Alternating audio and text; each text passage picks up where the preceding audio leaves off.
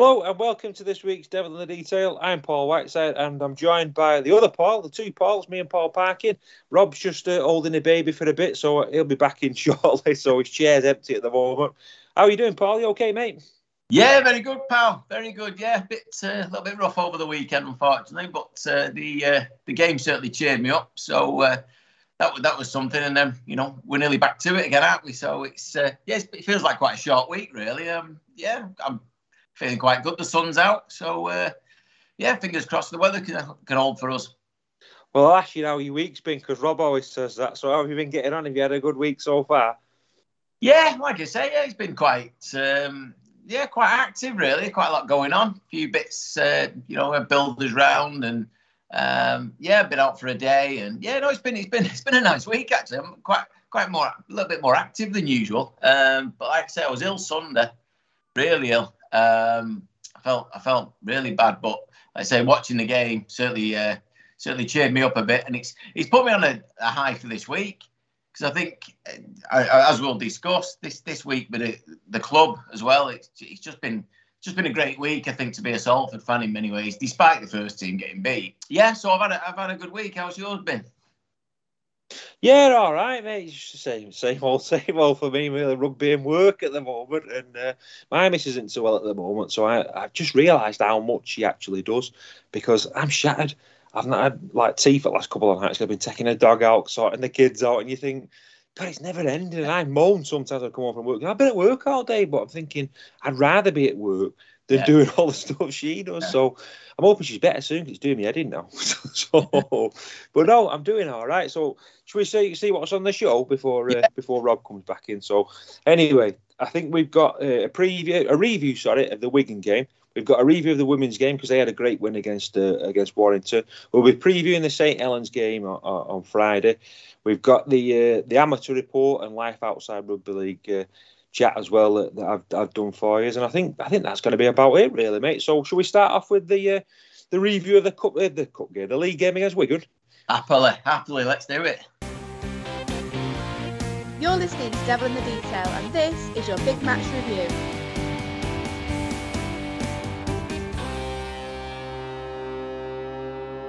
Yeah, well, it was a good game, decent day. Before the game, I don't know if you remember the band Star Sailor from the 90s. Well, their lead singer was on the pitch playing some tunes before the game, and that was quite an event. There wasn't many people in there who I don't think recognised him, but I certainly did, and I enjoyed that in the warm up. So that was a good start to the day. And Channel 4, they did some good coverage of it as well, didn't they? So yeah, but we didn't get the sort of the best start to the game, but we came back into it, didn't we, Paul?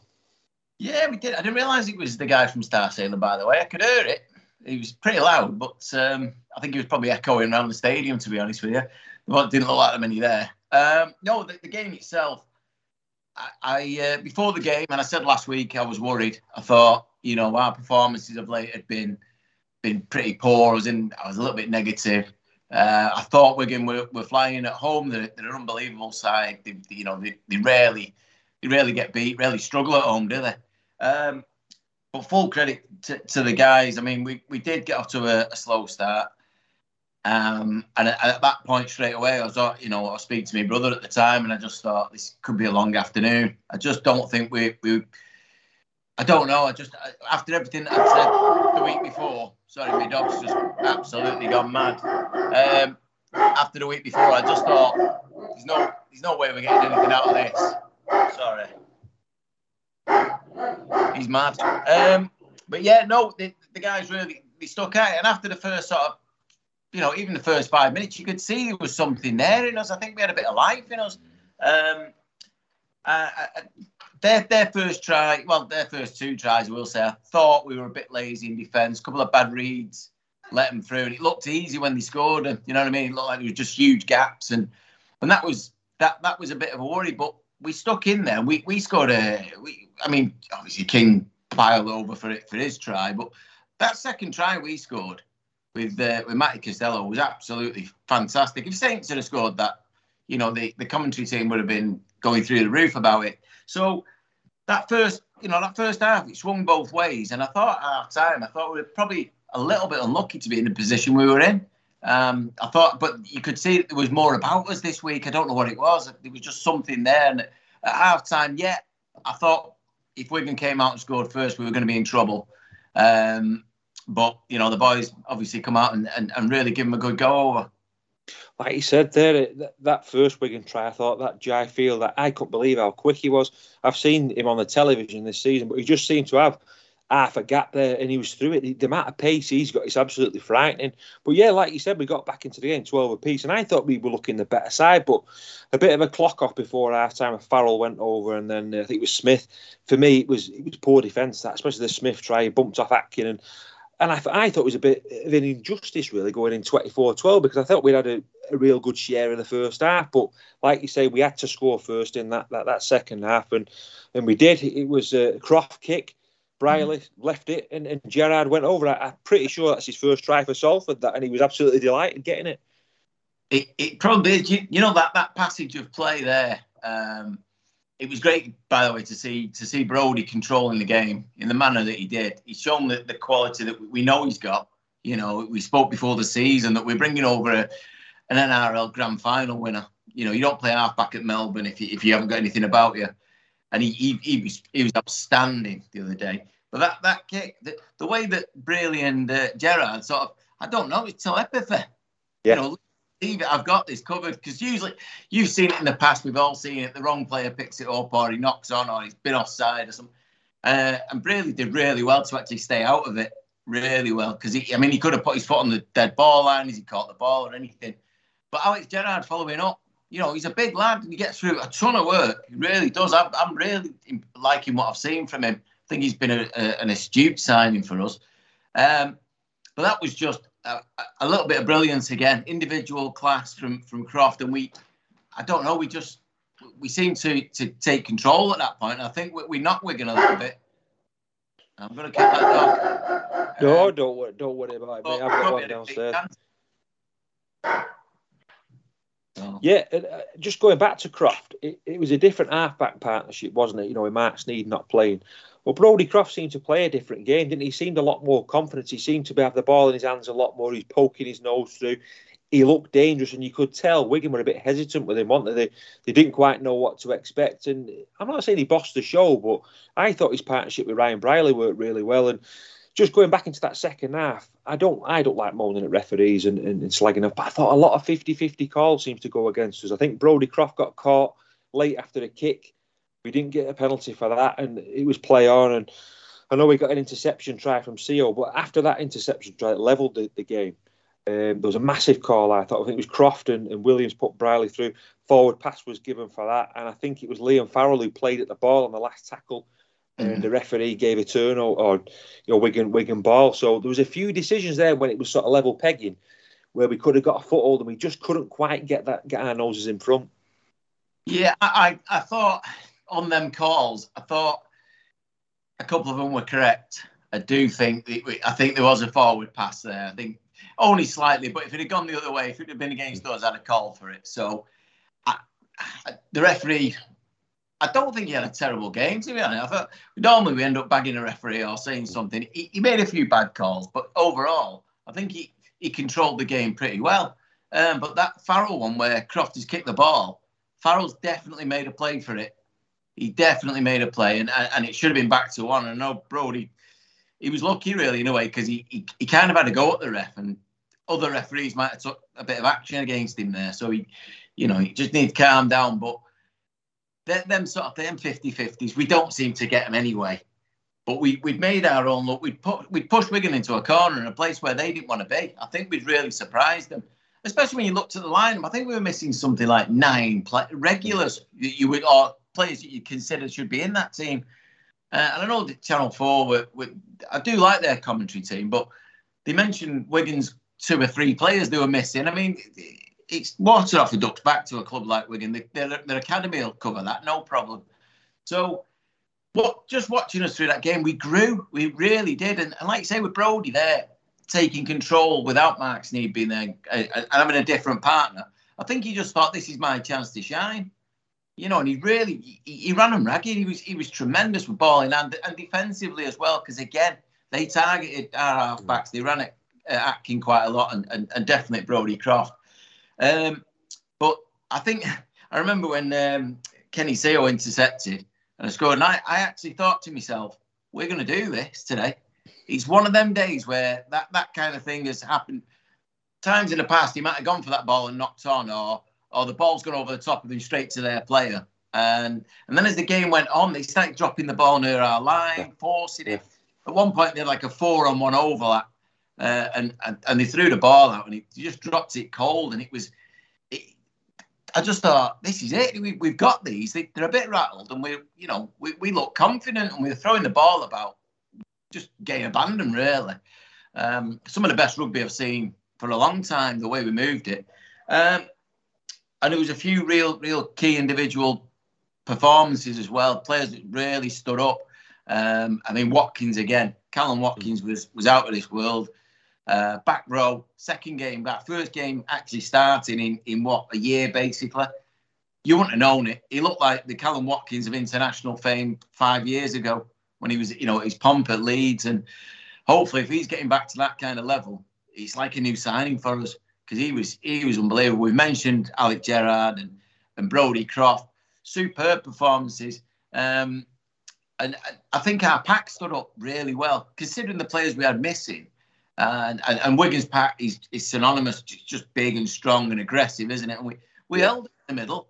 And it's a bit of magic from Jai Field and the odd run from Bevan French that caused us problems. Other than that, I think we controlled them really, really well. And it's sad the way it ended in a way, with Morgan trying that drop goal from that distance. Probably not the best idea, but maybe with a little bit more, I don't know, experience in the half-back around there, we might have tried something else perhaps, I don't know. But to land in Jai Field's hands, he just looked up and seen a gap. And once he's through, I don't think anybody in Super League was going to stop him.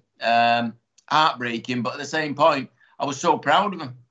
I don't take it as a negative in any way. I think that we can only look at positives from that, and hopefully it can be a building block. We had a really tough period. We've got a big game this week against another tough side, but get through this, play like that with a few bodies back.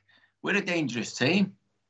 Yeah, certainly. I was going to mention that, Paul, about the 4-1 overlap. I mean, you stole my thunder, really. I'll just echo what you said. When I think there was another knock-on from French, but that 4-1 overlap, I remember saying to my dad, I think it's going to be our day, because things like that happen in games. Remember the win at Edinburgh, the first win at Edinburgh in 2009. I think we got an interception try that day, and it's one of those Leeds drop loads of ball, and it takes that sometimes to get that win. And a 4-1, then it was easier to score, wasn't it? But there was another massive turning point in the game. So I think Brodie Croft went for a drop goal, didn't he? And it was frantic stuff, games on a knife edge. The ball landed in Gerrard's hands. Somehow Wigan got the ball back, and the danger was gone. And I mean, they came flying at us then with 10 minutes to go. I think our defence, apart from the Jai Field at the end, I think our defence in that sort of last 20 minutes, it was absolutely outstanding, the goal line defence. And as you say, Morgan Escudé goes for a dropout.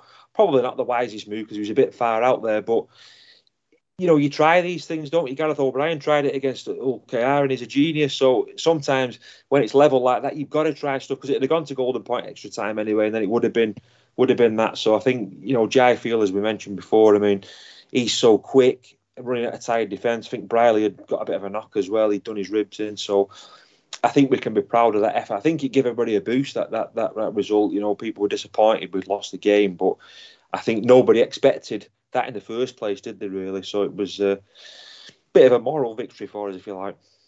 I think, going back to what you said about the defence as well, it was heroic at times. Proper bodies on the line. These lads have just played, this is the third game in, 11 days, not even that probably. I can't, 8 days it'll have been, won't it? Something I don't know.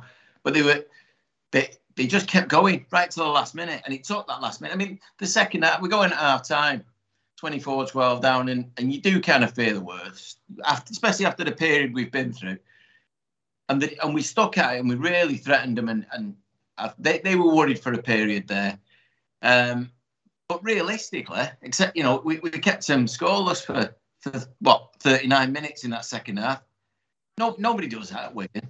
Nobody does that. We outplayed him. We outscored him in the second half. You know, we just looked a really, really good side. And it was great to see, you know, the commentary team after the game, and then things on social media, you know, on Twitter and places like that from fans of other clubs who were, you know, they were drawn into the game. It was fascinating. It could have gone either way. You know, before the game, I'll admit, and, you know, I dare say most people who tuned into Channel 4 and those in the ground thought that it was a foregone conclusion that Wigan were going to probably take us apart, really. And you look at, like I said before, you look to that team, and I think I counted 9 players, something like that, injured. No matter what goes on during that game as well. And you're thinking, we've got no chance. We can't, you know, we bring him lads in, you know, Batsy Costello coming back from Newcastle, joining the team again. You know, he's going straight in the team. You're thinking, this is a guy that, you know, obviously we think needs to improve, and he's out at Newcastle, and now he's going to play away at Wigan. And again, he had an outstanding game. And I think overall, we've come out of it with great credit. And it's got to be a boost to the confidence to the players and the coaching staff that we were able to compete with Wigan for that, you know, that 39 minutes. And I don't see a reason why we should stop. It's a style of play. Remember we said last week, I said that Paul Rowley said we need to play a different way. We haven't got a pack big enough at the start of the season. He said that we need to learn to play a different way. And I said, well, where is it? Well, there it was. He answered my question straight away, because we threw the ball about there. And it wasn't just aimless, though. It was worked at. You could see the moves were on. And I don't know whether Mark Sneyd not being there, trying to control it, made a difference. I don't know. I'm not bagging Sneedy for it. But with Croft playing a different role, and Chris Atkin, he's a quicker player, isn't he? You've seen it when he's come on at acting half. He changes games up. He speeds it up a little bit. Whether that had an effect on that, or whether it's just something that we've been trying for a while, but not all of them to the ball. You know, not had a chance to set platforms. And you don't know, like you say, when Alex Gerrard got that ball from that kick, anything could have happened. We'd have scored then. I think we'd have gone on and won that game. I really do, because we were well on top. I think looking back at the game, I think we deserved something out of it. I think perhaps a draw would have been a fair result. But, you know, just looking at the stats, as Rob likes to do, I'm not a big stats man myself, but we'll go through them. The top tacklers were Gerrard with 40, Watkins with 35, Ackers with 44, King Bunyaya with 32, and Danny Addy with 28. If we go on to the meter makers, Seo's got 183, but Watkins 138 and 35 tackles. I mean, the lad's never really played at the second row. He's been out injured for such a long time. He's played a bit last week. He's come back in to a big game like that, and he just looked like an international second row. We've just signed from the NRL, and he's jumped straight into the team. He just looked quality, and if he's going to get better and better, and you've got, like you said, the injuries we've got, quite a lot of them have been out long term. You've got Harvey Levette there, who's going to slot in as well. So we can get some of these guys back. You know, surely we can do it. What we could do with now is some players coming back from injury and a couple of home games. But what do we get? We get St. Helens away, and they brought all their first team back. So it doesn't get any easier, Paul, does it?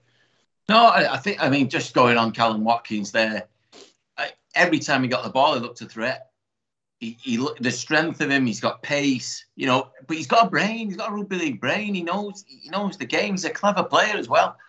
And playing in the back row, running at them players, he's going to cause problems for people, because he's a big lad. You don't realise how big he is until you sort of stood near him. The other day was just, he kept getting his hand free, and you're thinking, just get on his shoulder.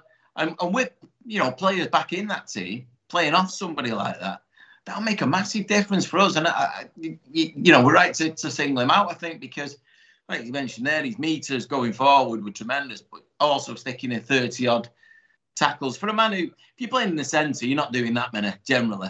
So it's a big impact on his body after the time out and everything. And when you look at the players like Tim Laffey, who's been excellent at making meters for us this year and making breaks, and Cal Watkins in that team as well, that sets me up really well. I think if we can get these players back in the team, I'm really confident that we can achieve what we wanted to achieve. We've just been so unlucky. I mean, the likes of Greenwood being out and Lannon being out in the back row, Harvey Levett being long term. He seems to be all concentrating in the same positions, and then even in the centres then, because we've had no Carl Watkins for most of the time. Tim Laffey's out, Dan Sargenson's out. Your centres are decimated, so we're putting players in it, and they've done really well. Dion Cross again the other day played really well. Looks like a threat. So you're losing so many players, and yet performing at that level. I'm really confident we get a couple back in the next few weeks. I know we get time to rest a little bit now, don't we? As well after this, we got the cup games. Yeah. We're not involved, and I think there's an international coming up at some point where quite a lot of the lads will get another rest, and it'll give us another week to get players back. And if we can get them back in time for the back end of this season or the second half of the season, we've still got a great chance of moving up that table, because teams will go through what we've been through. They'll get injuries. They'll find that it's not as rosy. And Old Care, I've lost a couple of players, even though they're on a great run. Wakefield are obviously in a bit of a rut after beating us, and then since then I don't think they won a game. Every team will go through that, and we're getting through it now. And if we can get them back, we'll be a threat towards the back end of the season.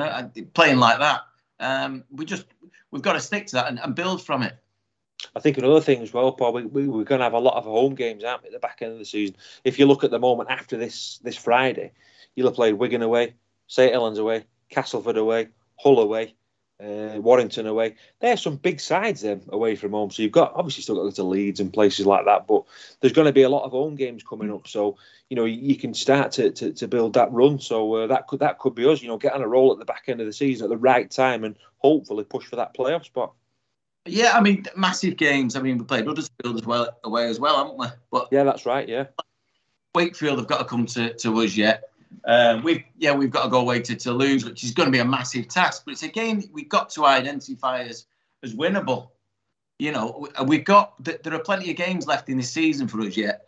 And like you just said there, I mean, I feel so sorry for Paul King and Bleasy and everybody else at the club, because it doesn't matter what you do. You're not bringing any revenue in. They know what we need, where we need to strengthen, what we need to do. But we've had, 4 home games this year or something? 2 against 2 teams who brought absolutely no fans. And we're stuck with injuries. It's just been, I mean, I even looked this week, and, I know we'll talk about it later, but with Saints this week, I can't understand why they dropped all the players last week. To bring them back this week to play a semi-final the week after. You think they'd leave them out this week, and yet they're bringing everybody back for us. I don't know. Is it a conspiracy? Is it something? I don't know. And I think that could have something to do with the fact that they've won 38 consecutive home games against us, and the run now is over 42 years. So the chairman might have said, we don't want Salford beating us and ending that 42-year run, because it did seem strange to me that, but perhaps it was because they played the 2 Easter games and they wanted to give them that third game after Easter's the big one where they could have picked injuries, but possibly could have been that. Because I was thinking to myself, if they rest players again against us, for 2 weeks running, you're going into a semi-final then a bit rusty, really. You've not played for a few weeks, so you want to be battle hardened, particularly for Wigan. That's going to be one hell of a game. I mean, if I was a betting man, I'd back St Helens all day long, because I think there's flaws in that Wigan team. But it should be 2 cracking semi-finals. But should we have a look at the 3-word match reports, mate? Yeah. There's absolutely loads of them. I'm just trying to vet them then when you were talking to make sure there's no swear words. So I've not seen any. So if I get caught out now by somebody, I'll be in trouble off Rob. Arthur Bollard said, great effort, unrewarded. Man of the match was Croft. You said, Paul, done us proud. Man of the match, Andy Ackers. Louise Woodward-Style said Brodie was brilliant today also. Royster 316 said, didn't Bevan Prench score a similar try against us last year, or am I mistaken? I'm sure that's more than 3 words, that, mate. But he's not come up with a man of the match. I'm not sure. Did he score a similar try last year against us, Bevan Prench? Can't remember now. I thought it was close. I don't know. It was a 1-point game against. It was at home, wasn't it? It was Nathan's drop goal, wasn't it? So they meant at their ground. Yeah. But yeah, we'll have to think about that one. A year's a long time in my life and yours. Eric Rawson said, much improved display. His man of the match was Brodie Croft. James Oscarson says, very big improvement, Ackers.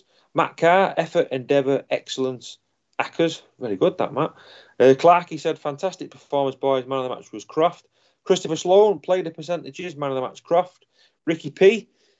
Impressed on television. Man of the match, Croft. John Waite, good for neutrals. Man of the match, Croft. There's a bit of a theme. Are you totting all these up, Paul, or what? Because Brodie Croft's getting a few here. Stuart Smart, huge improvement. Man of the match, Ackers and Gerrard. Adam Wild, effort for days. Man of the match, Watkins. Royster, 316. He's already done one, him. Thought he had a belter at second row.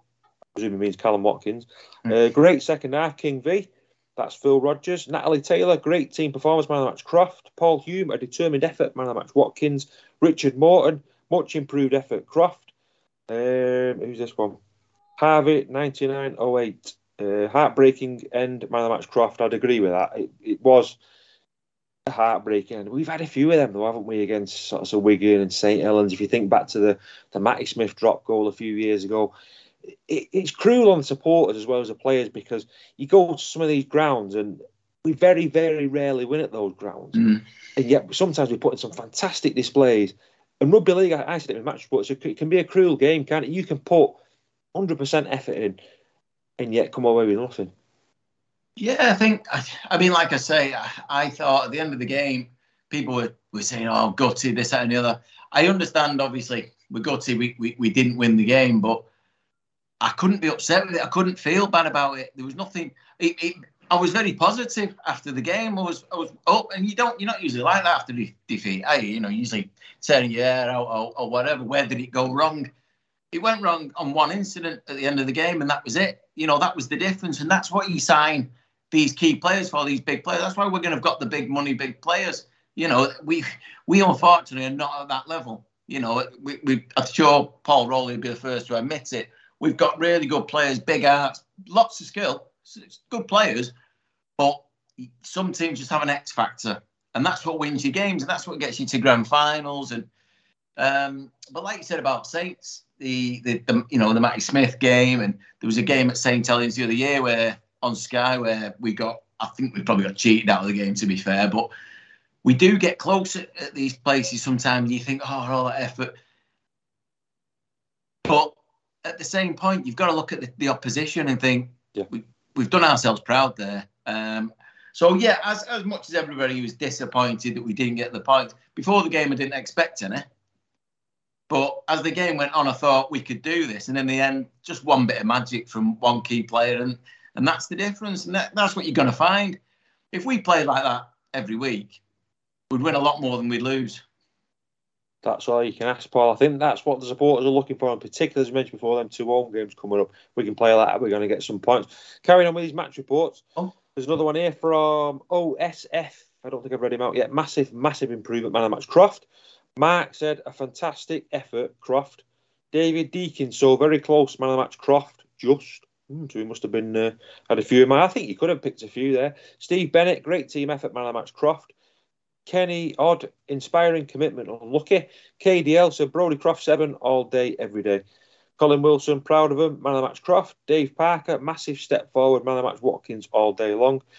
Ernie Fathead, nearly very Reds, man of the match, Croft again. Michael Sugden said nip and tuck. Chris Fisher, massive improvement today, man of the match, Croft. Mike said timing just off, Croft. I don't know. Yeah, timing off, maybe. I don't know. Sean Turner, can't beat pace. Drew says stop Jai Field. Yeah, I think you're right there. As we've said, he's a class player. Speg said still got beat. Yeah, we still got beat, but I think, like you said, you can take a bit of art from that. Kenny Odd said not a mention of Ackers. Well, a few people have mentioned Andy Ackers. I thought Andy Ackers did well. I thought he tackled well. I thought sometimes he was a bit indecisive at the play of the ball, but you can't fault his commitment and his effort. I think he puts it in every week, doesn't he? He's up there. I think he was top tackler in the match, 44 tackles. But for me, I think Brodie Croft, he stood out, didn't he? I've not watched it back on the television yet, but I'm pretty sure they would have mentioned him on the television because he did stand out. He gave Wigan problems all day long.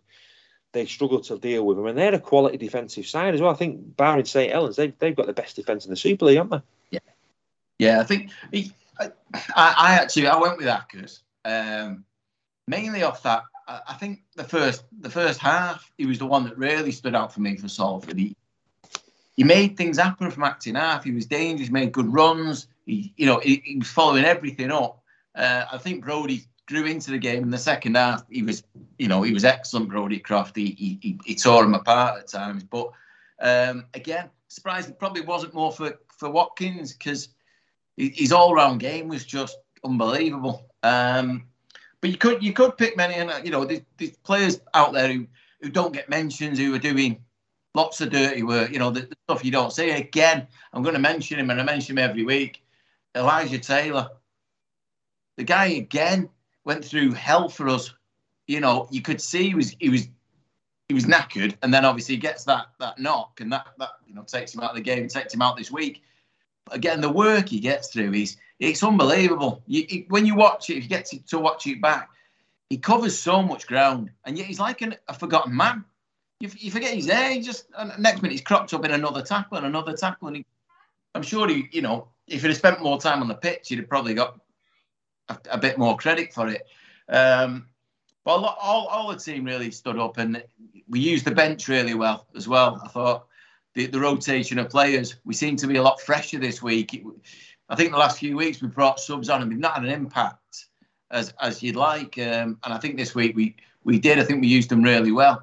But we just looked fresh. We looked, and we looked up for it, and there was a spark about us. So any of the players could have got a man of the match, but from that, reading what the names that have come out, obviously Croft, Ackers and Watkins were the three that really stood out for us. But full credit to the full team, because they deserved it, and Paul Rowley for his tactics, because we like I said so many times, we give them so many problems that I don't think they were expecting. They played us a few weeks ago in the cup, nailed us. We didn't even look like scoring, did we? We could have played till for another week and wouldn't have crashed over. This week, every time we got the ball, we looked dangerous. We looked like we were causing threats, especially out wide. We didn't take them on up the middle as much, and we took on their 3/4, and that's a decent 3/4 line they've got. We moved the ball about. We moved them across the pitch, and I think that's what you've got to do with Wigan. We've got such a big pack that if you run them, they're gonna wear out, and I think we did that to a few, and we kept some of their bigger props a little bit quieter, because I think we tired them out a bit. But all round, what just tremendous effort from everyone, 1 to 17, and like you say, a lot to build on from that now. It's going to be a tough. It's going to be tough this week as well with the players that we've lost. We mentioned before, didn't we, the fact that we've got a lot of people on the sideline. Paul Rowley in the interview was mentioned about Arthur Salary Cat being on the bench. This week we're going to be missing Ryan Brierley. He looked in a real bad way when I saw him walking out after the match, holding his ribs. We had to get the door for him, and the steward to get him out of the ground. He could hardly move. So I don't know whether he's broken him or bruised him or whatever, but he's going to be out for a few weeks anyway. Elijah Taylor is going to have to be out for 11 days because of the protocol for the head assessment. So it's going to be tough going there. So Rob's back with us now. Rob, I was just going to throw over to for the interview with Paul Rowley, but have you got anything to add on the Wigan game just while we wrap it up? Or? Yeah, worked hard, didn't they? Obviously, last minute Wigan try breaks hearts, but we were in the contest, so you got to take positives out of that. That we were, competing, and it was a really 50-50 kind of game. But unfortunately, like you say, JR Fields, showing the class, and unfortunately, you got to get back up. You got to get back off the canvas, haven't you, and go again, because obviously these last kind of 4 games have all been tough, so they don't get any tougher than Saints on Friday, do they? No, they certainly don't. I'll let you answer that one, Paul. Yeah, well, I mean, you've got to play them at some point. Like before, and Rob, you'll probably laugh, but is there a conspiracy? I don't know. Someone's put the boot in there, haven't they? Given us Wigan, Warrington, Catalan, Saints in a row. We've had Wigan been like, but that's the away. We've only got one of them at home. This does seem at this time of the season that's a rough patch to go through, and we certainly don't deserve it. And with the bodies we've got missing. Yeah, that's a real struggle for us. But like I said, we get some bodies back towards the back end of the season. Quite a few home games that it can turn around for us. But we've got to play everybody at some point. We went to Wigan, and as I said, I didn't expect us to get anything. I came away like a proud dad in many ways. I was absolutely buzzing by it. I didn't feel negative at all. There was no, we lost in the last minute. It took them 39 minutes in that second half to get over the line. That's a lot against Wigan. And this week, Saints, never going to get any easier. Like we say, they'll be fresh and ready, but a couple of players will be playing for places in semi-finals.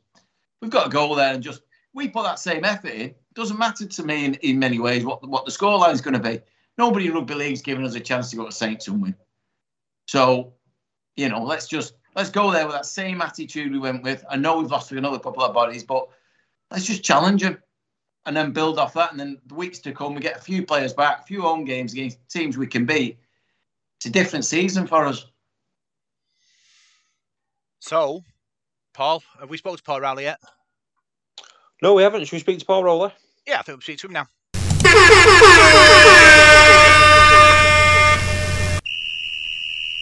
Coach's Corner.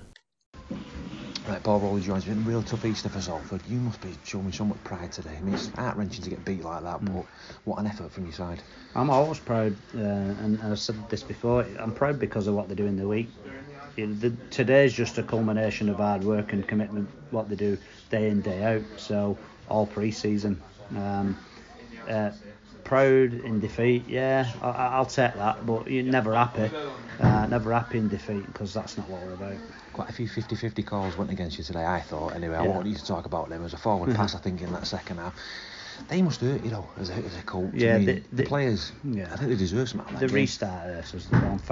When Farrell's, clearly blocks a kick, we don't get it. Second set on their line, I'm pretty confident there, because we've been good with the ball. So that's hurt us, that one. But if we get that, if the other goes, it'd be interesting to see what happened if we get that call. So I'm not sure about that. I mean, like you were saying in the press conference there, a lot of your salary caps in the stand. Mark Sneed on there may have dropped that goal. It was a long way out from Porcanesque, wasn't it? But Callum Watkins, do you see him as a second rower, or is that just selection issue? Because I think he's been doing really well in that position. Yeah, I muted it with Callum probably 2 months ago, to be fair. So it's been in his head, and as he's been coming back to training. Has he bulked up because he looks a bigger player? No, he's just always a big been a big lad.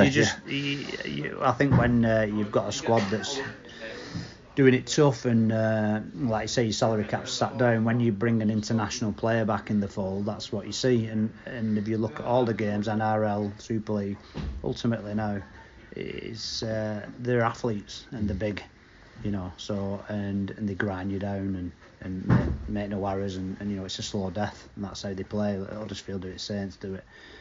So when you bring an international player like Callum back, he stands out like a sore thumb. I think massive credit today to Ryan Brierley, Brodie Croft, Chris Atkin as well. You had a different half-back partnership, but you look so dangerous. That must, that's exciting going forward for the supporters, because you've come here and really troubled a good Wigan side who are a good defending team. Yeah, I think, as you say, I think Ryan and Brodie in particular were very, very good. So disappointed for them, and you see when you see your players put so much in and not get the rewards that probably they deserve, it's hard to take and hard to see. So I won't be beating them with a stick anyway this week, but we're real, we're true, we won't waver, we're nowhere near cracking. But we've got a tough challenge now going to Saints with a really busted team, to be fair. Battered and bruised today. There's probably going to be players who've played today we're going to be missing next week. Elijah Taylor, you said, won't be in next week. Yeah, he's definitely out. Probably Briley's out. None of the others will return. So you get any boots on yourself, Paul? Yeah, well, and I went gym this morning, but only in sauna, so I don't think that qualifies me. How's this week going to be for the players? Will it be rest and recovery this week? You're not going to get a lot of training, are you? Can't do anything. It's harsh, crazy really, but it's not good, and these periods can really dismantle a season. I know we saw a spectacle there, really, really good. Everybody probably really enjoyed the game, but don't make it right. So. But it is what it is. We've got a good group. We won't whinge. We'll just rock up and get on with it. But promise that you'd never see lack of effort, and I don't think you've seen it yet ever from this group. It's another away game as well, so surely we've got some home games coming at the back end of the season, because we seem to be away every week, don't we? Oh, unbelievable. 4 home games, 2 against French. Like somebody's having a laugh. No, we can do with a bit of resource.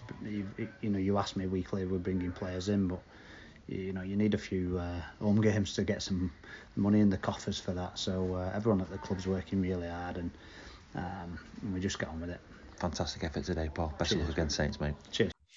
So that was you, Paul, talking to Paul Rowley after the game, and obviously defeat.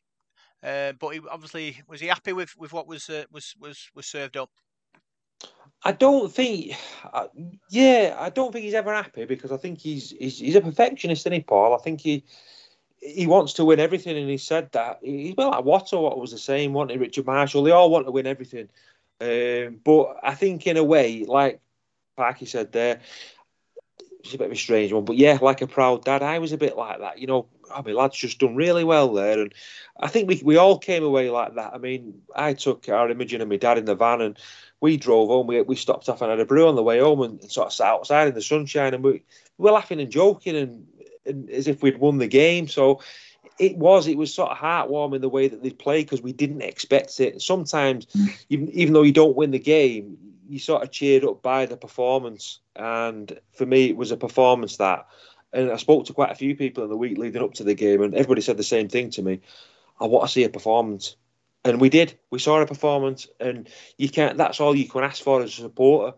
I don't expect Salford to beat everybody every week, because we're not St Helens. We've not got that endless amount of money.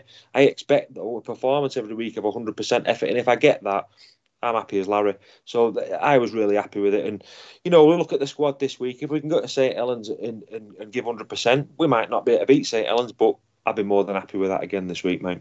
Yeah, I think it's bouncing sort of back in it, Parky. Obviously, you've 4 tough games in sort of over the last sort of 4 weeks, isn't it? So it's how they finish against Saints, how much of how much juice they've been took out the tank in the last sort of 3 weeks.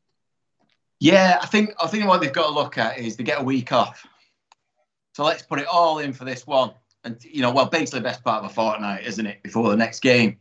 Yeah, we've got just this last mountain to climb now. That's it, and then we're through this horrible period we've had. We get a week off, we can recuperate, hopefully get a couple of players back, and like I say, build on for the season. But listening to Rolls, again, like we've said in the past, he's not someone who gets overexcited about things and doesn't go over the top when we get beat. He's quite a steady Eddie, if you like. But listening to him, you could see, I think he said something in his interview about, it may have been on Channel 4 or on BBC, that we can walk out of here with our heads held high. And that's a massive thing. I think the fans did the same thing. We walked out that ground, and you're thinking, yeah, we mixed it with these today. And the Wigan fans, walking past, going the other way, we were in a game there. It's not the usual, we just battered Salford, so what? Just, and like Paul said, that effort, that 100% commitment to the cause on Sunday it's what we want to see. We don't ask much. We're not, like you say, we'd love it the other way. We'd love to be like Saints or Wigan in the pomp, or, Leeds have been in the past, Bradford and teams like that, where they've just dominated. We'd love to have that. We haven't got it. We know we haven't. But we just want that little bit of commitment. That maybe, I don't know, maybe I was harsh, but I don't think we've seen in a couple of games this season. I don't think we've seen 100% from everybody. But on Sunday, it was all there, wasn't it? We can't fault them one bit. And it's just a shame that we have lost more bodies rather than getting more back for this week. But just totally proud of him, and Paul Rowley sounded like he was the same. So obviously, just before we start talking about the news, Parker, we'll talk about the ladies and their first league win against Warrington Lunars. They beat Warrington Lunars 26 points to 22. Fantastic result for Chris Bates ladies. Magnificent! What an effort! They really stuck it in. It was a tough battle. I know the girls were. They must be so proud of themselves. It's a magnificent result. You've gone away from home, Warrington. What I've seen of that game, what I will say is we were harshly dealt with in some officiating. I found it seemed that we were getting punished for things that they didn't. that was difficult to overcome, because especially in that, there was periods in the game where it seemed like it was just all on our line. Everything we were doing, all the defending or driving it out from our line. But the girls stayed calm and worked really hard in a tough battle, and that's kicked off the season really, really well. I know we're flying in that cup, but this, it's the league. That's your bread and butter. And again, just to be, so proud of them and the effort that's been put in there against a well-organised Warrington team as well. But I was really impressed again this week when I watched it back. Some real key individual performances. The forwards had so much work to do. They must be absolutely shattered again. But that's those extra efforts that, when they say that they've gone in on a Monday to do extras after work, to get. That's the commitment you need, and that's why they get results. Just a brilliant start to the season. Yeah, Warrington opened the scoring, and then Lucy McKeown scored. Lovely little run round by Jones and Bradshaw, sending McKeown over for the score. And then our debut centre, Alex Simpson, Great Britain Teachers centre, Parky went over and scored after a lovely run around as well. And we were leading 10-6 going into half time. Yeah, we were, and the tries we scored, by the way, were well worked. We had to work hard for them, but we just had a little bit more, a bit quality. Yeah, I think it is out wide. Lucy McKeown, we spoke about it. I don't know how many times. She just scores tries for fun. She makes it look easy, and it definitely wasn't. And again, like I said, just that little bit of quality out wide was a real threat. I know that's just in the first half. In the second half, we had a try disallowed, which by all means was a try. I don't know why, but again, that was out wide. It was, we peppered them through the middle of forwards, worked, and then let the ball do the work. It's just a simple tactics, really. But when you've got them players on the park, you use them, and we've got pace and power, and it's a great mix, and we just look a real good unit. Yeah, we do. Demi Jones was at it again, beginning of the second half. Spiral bomb, chaos in the Warrington defence, and Lucy McKeown scooped up the ball and dived over to make it 16-6. Warrington hit back with a try to make it 12-16, but then we scored the try of the game, in my opinion. Louise Fellingham, Beth Gray, and combined to send Lauren Ellison over for a try. She took a couple of defenders over with her. Great bit of rugby football there, Parker. And it shows that these girls, when they see a chance, they take it. Yeah, very much so. Well, that's the thing, because it wasn't a game of chances like that. It was a real arm wrestle at times. Like I said before, we spent a lot of it in our own half or on our own line, just trying to grind it out and get up the park. And then when you get that opportunity, you've got to take them. We've seen it a lot with the men's team this year, where we've created loads and or had loads of ball and not go over the line.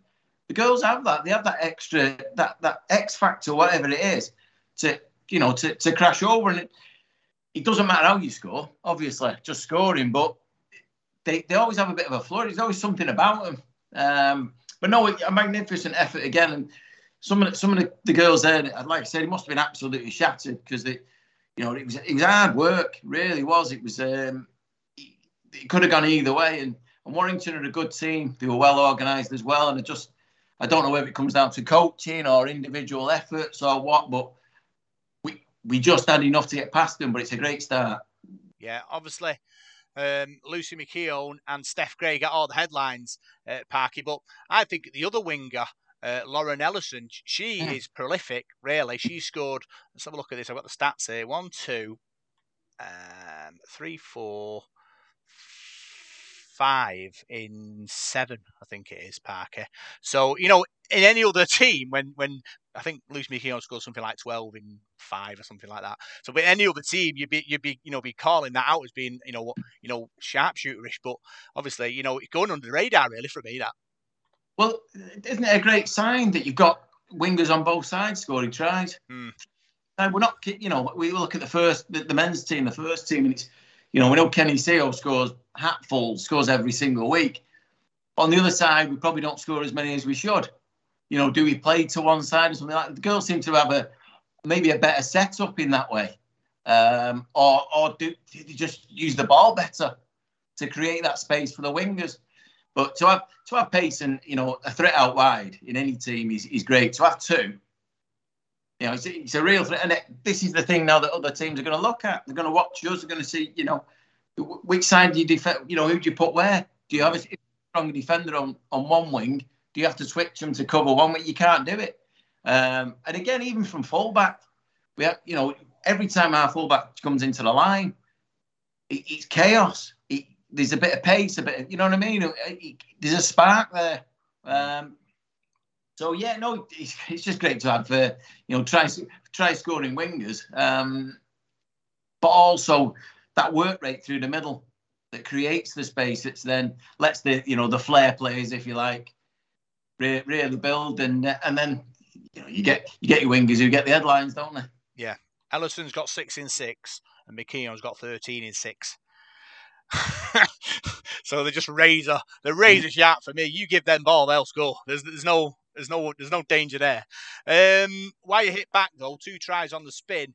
Like you said, Parky, I think that period of the game there, they were getting pinged all over, weren't they? But for me, tell you, defended like lions, didn't they? Didn't take a backward step at all. It was like the Alamo at one point. There was about 4 sets on our line, bodies lying everywhere. Fortunately, like you say, Wire did manage to get over and made the scores 22-20 with about, I think it might have been 6 minutes to go. But sign of a good side that they could pick themselves up from there and go on and win. Well, the attitude was spot on because they didn't lose it. I mean, I was losing it watching it. Regarding the referee pinging us for things that I don't mind referees making mistakes. I don't want to bag them all the time, but you've got to make them for both sides. And it seems to be happening. It seemed that I don't know. Sometimes I've seen it amateur before where one team's absolutely battering the other. That's not the case in this game, but the referee thinks I'll be a bit more lenient on them. It's not fair, sort of thing. We'll give them a bit. And it seemed that way. I mean, Warrington were offside quite a lot, and he did us a few times for that, and a few silly little things. And eventually, you are going to break with all that pressure. But they kept him out for so long, it was going to happen. And in a tight game, that's you don't need, the referee doesn't need to get involved like that, because both teams were really impressive, and it was fairly free flowing at times. But then he just wanted to get involved. I don't know what it was about, and we just couldn't get away from our line. And I think to be fair, I think we needed Warrington to score to break that.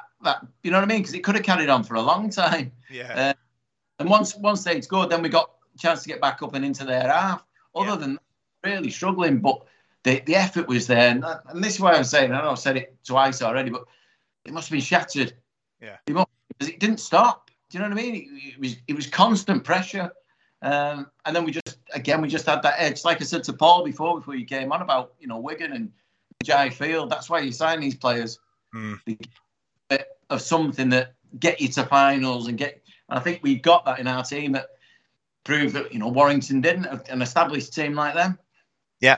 So obviously, dying moments in the game, we trail by 2, turnover ball, set the move up.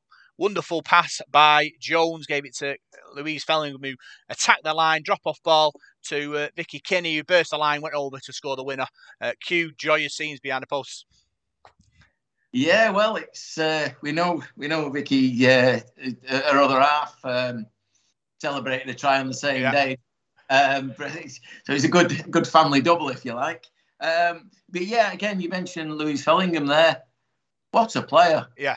What a player! You can just see that difference that she's got. This isn't something new to her. This is what she does. You know what I mean? And the control. There was no panic. Yeah. We're behind. It's getting late in the game. Just do what you do. Go through your systems. Play the pattern that we've got. And we just, again, it's that edge. This is what I'm saying. That little bit of quality that we've got. She was just calm and just set it up. Let's set the play up. And when she crashed over, I mean, it was joyous scenes. Yeah. Me watching it, myself, I was giving it about. Brilliant. It's a great start, and build on it. Yeah, I think you're right there, Packy. Obviously, obviously both Demi Jones and Louise Finnegan, ice cold as well. Because don't forget, with 2 minutes to go, it's all or nothing there. So for her to spot it, read it, and also for Vicky Kinney to come back on the inside and catch it and score as well, like a crash ball to go over. We see many players go for that and lose the ball or drop the ball before they catch it or anything like that. So to have the technique to do it under intense pressure is big there for me. So, fantastic win for the ladies. I spoke to Chris Bates after the game, and this is what he had to say.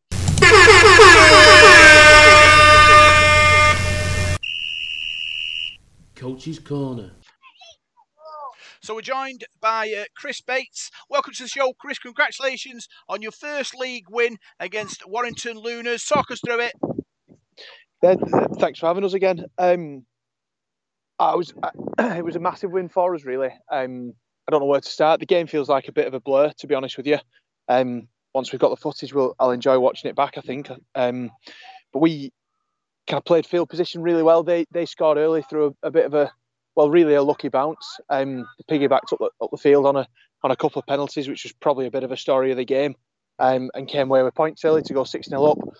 And then we fought back for what really, to be honest with you, at half-time felt like quite a commanding lead, albeit not that far apart in terms of points, but it felt like we controlled field position. It felt like it was in our gift, really. The only time that they really got upfield was either their pack ramping up for a couple of sets, led from the front by Serena, one of their props, and or we piggybacked them up on penalties or drop balls. And then the second half, we scored early, and that really felt like it cemented it. And then these things change quickly, don't they? So they scored a couple of tries, and then all of a sudden we're 22-20 with 5 or 6 minutes left, and then Vicky came up with the goods to win it for us. So I'd said to you before that I was interested to see how we would manage a game, and if I'm honest, I don't think we quite managed the game. I think we made it tough for ourselves, certainly tougher than it needed to be with the amount of errors we made and the amount of penalties we gave away. And I think that's just something that, as a team, kind of 5 or 6 games into your existence, that you're going to have to learn at some point. There's plenty to take from that, but I'm ultimately delighted that we showed the heart to find a way to win. We certainly did it tough, but delighted to see them do it that way. Yeah, last time you won, you talked about sort of wanting to see how your ladies would react in a game like that. What did you learn from your team?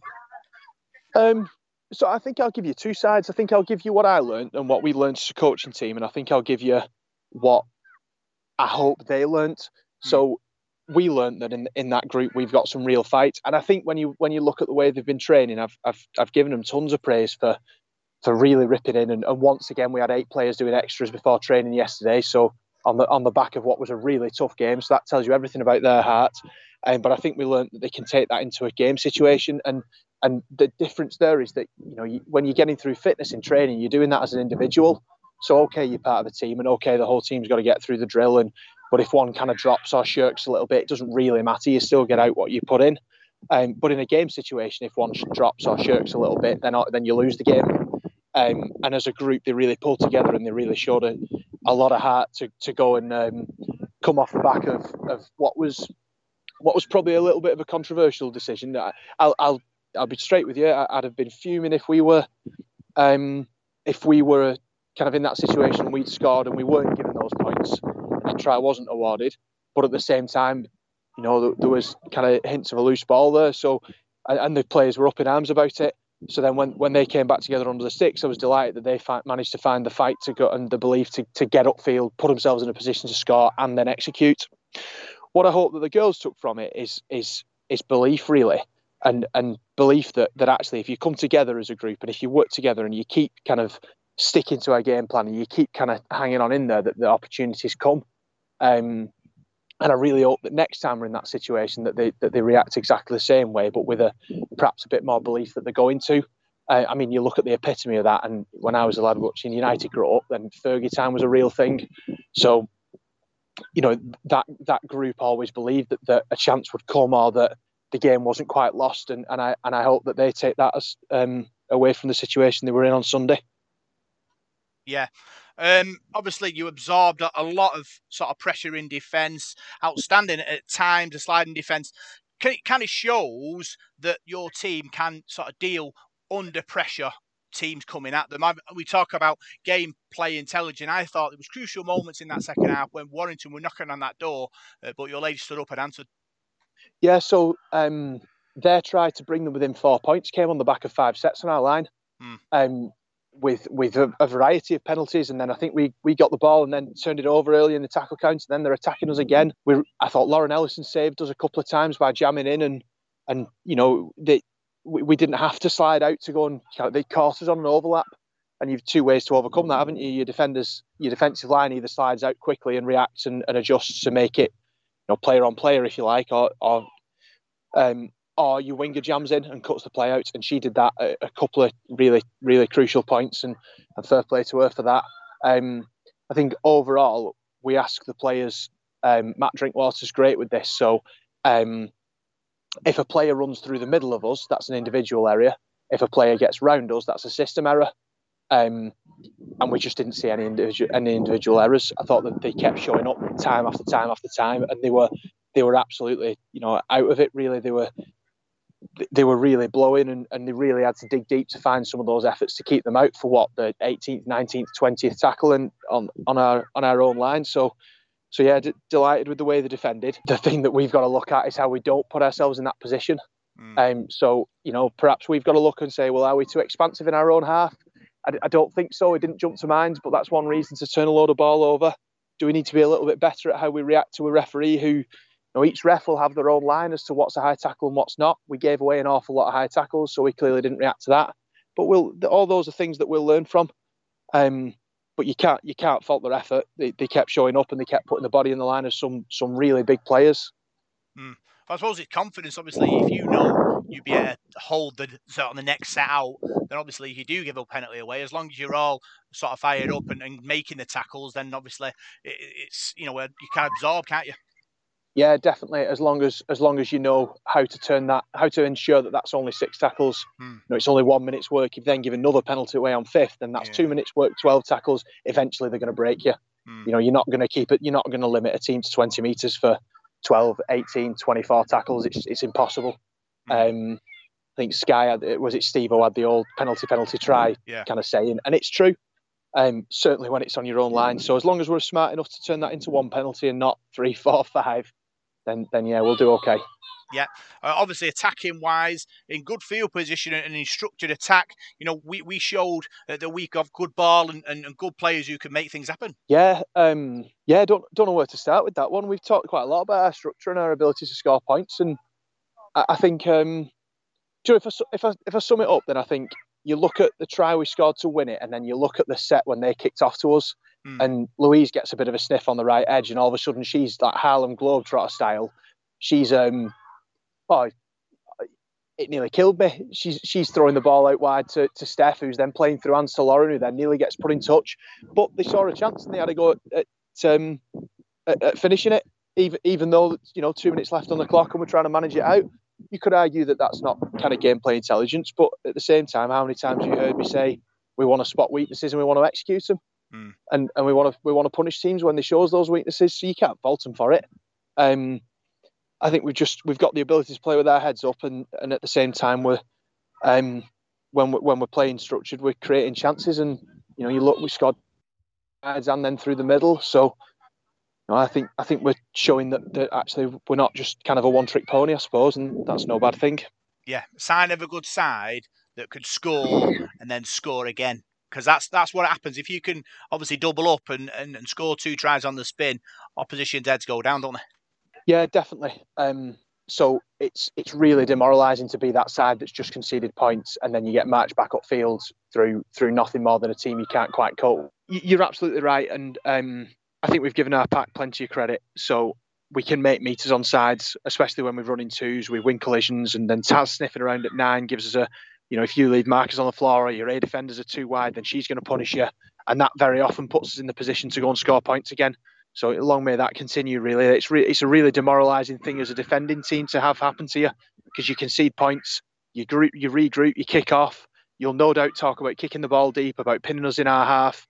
But then if we can then march upfield against you and then look dangerous again, then, you know, it's a really hard thing to recover from in a game, to be honest. Yeah, you were trailing with 2 minutes to go, and then obviously a team move sent Vicky Kinney over for the winning try. It's all about scoring under pressure, and that's what we did. Absolutely delighted for a couple of reasons. So if you look at how that try came about, then we played to a left edge, we recycled the ball. I think we ended up hitting Kaylee, who played it quickly. I did say I needed to watch it back. And then we played to a right edge, and we hadn't set to the right position. We weren't particularly in structure, but Demi pings a fantastic long ball to Lobby, who then hits Vicky on a drop, knowing that the defence is going to be scrambling. And then from 10 or 15 minutes out, a player like Vicky's going to take some stopping. You know, she runs the way she kind of approaches rugby league. She's really passionate. She's fantastic to have her in the group. She works really hard. And so for her to get over, I think if you've seen the pictures of, I think Lauren kisses her. I think Lobby's trying to climb all over her back. You know, it's absolutely fantastic, and the players were delighted, and we were delighted, not only for the win but also for ultimately the player that scored it. All delighted for her, really. Yeah, another positive was Alex Simpson made a debut, scored a try. Great things coming from her. Yeah, we're really lucky that as coaches we really want. We're all amateurs, so we've spoken for a long time that we want to create an environment that we all love being a part of. And I think it kind of the proof of that, I suppose, is the number of players that we've got reaching out to us to join. We've got a waiting list at the minute of players that want to come into the environment and try themselves, and every player in that squad has trialled to pull that shirt on, whether it was the initial trials that were announced just after the grand final, or whether it was whether it's someone that we've invited in for trial. Demi came in through that route, for example. And Alex trial with us. It's supposed to be a 4-week trial, but she kind of impressed us enough that we brought her in after 3. She started at left centre. Unfortunately, Liv has got some stuff going on, Olivia Meyer. So Liv kind of, as much as she's with us and she was there on the sideline with us, she can't currently pull a shirt on. So we're supporting Liv through that, but at the same time we've got to name the strongest 13 we can. So yeah, we were delighted Alex accepted the invitation to come into the squad that she'd kind of earned. And we moved really quickly on it. To be fair, we only offered her on Wednesday, and then she's starting on Sunday, and she showed up really well. So we'd watched her play for GB Teachers, and we kind of knew what she was about, and she was just a handful on that left edge. So she ran really hard, and that's how her try came about. She hit a good line off Lucy. Lucy couldn't not give it to her. She just punched a hole out on her centre's outside shoulder in between centre and wing, and then there was just no way she was being stopped. So yeah, she showed up really well, and she defended well as well. So yeah, what I'm hopeful is a really good addition to the squad. Yeah, opportunity clubs gives opportunity, Chris, and that's what's happening there. Sad news is one of your coaches, Chris English, has departed. Is that a blow? Yeah, I think so. Yeah.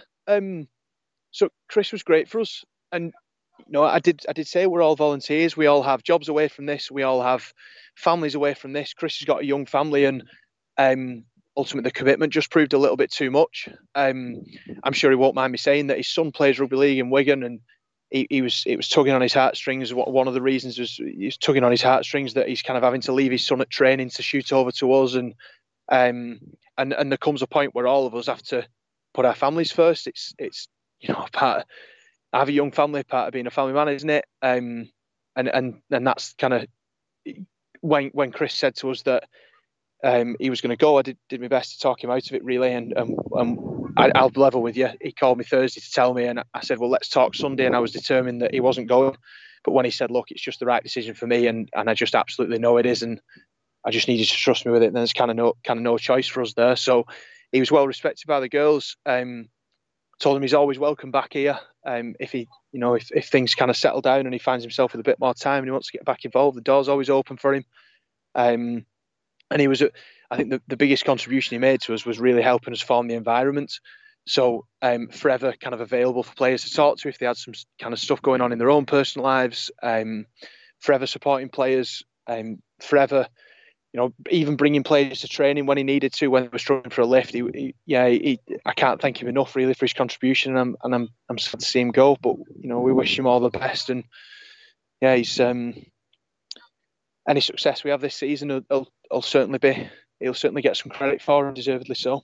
Are we in the market to see if we can replace him, or are we going to go as we are? Right now, we're going to go as we are. So it falls quite a. I've never had 3 assistant coaches before. I think if you speak to most amateur coaches, there's not used to working with 3 assistants. Certainly not at the caliber we have. So I think at the minute, me, Matt, and Dawn have got it covered.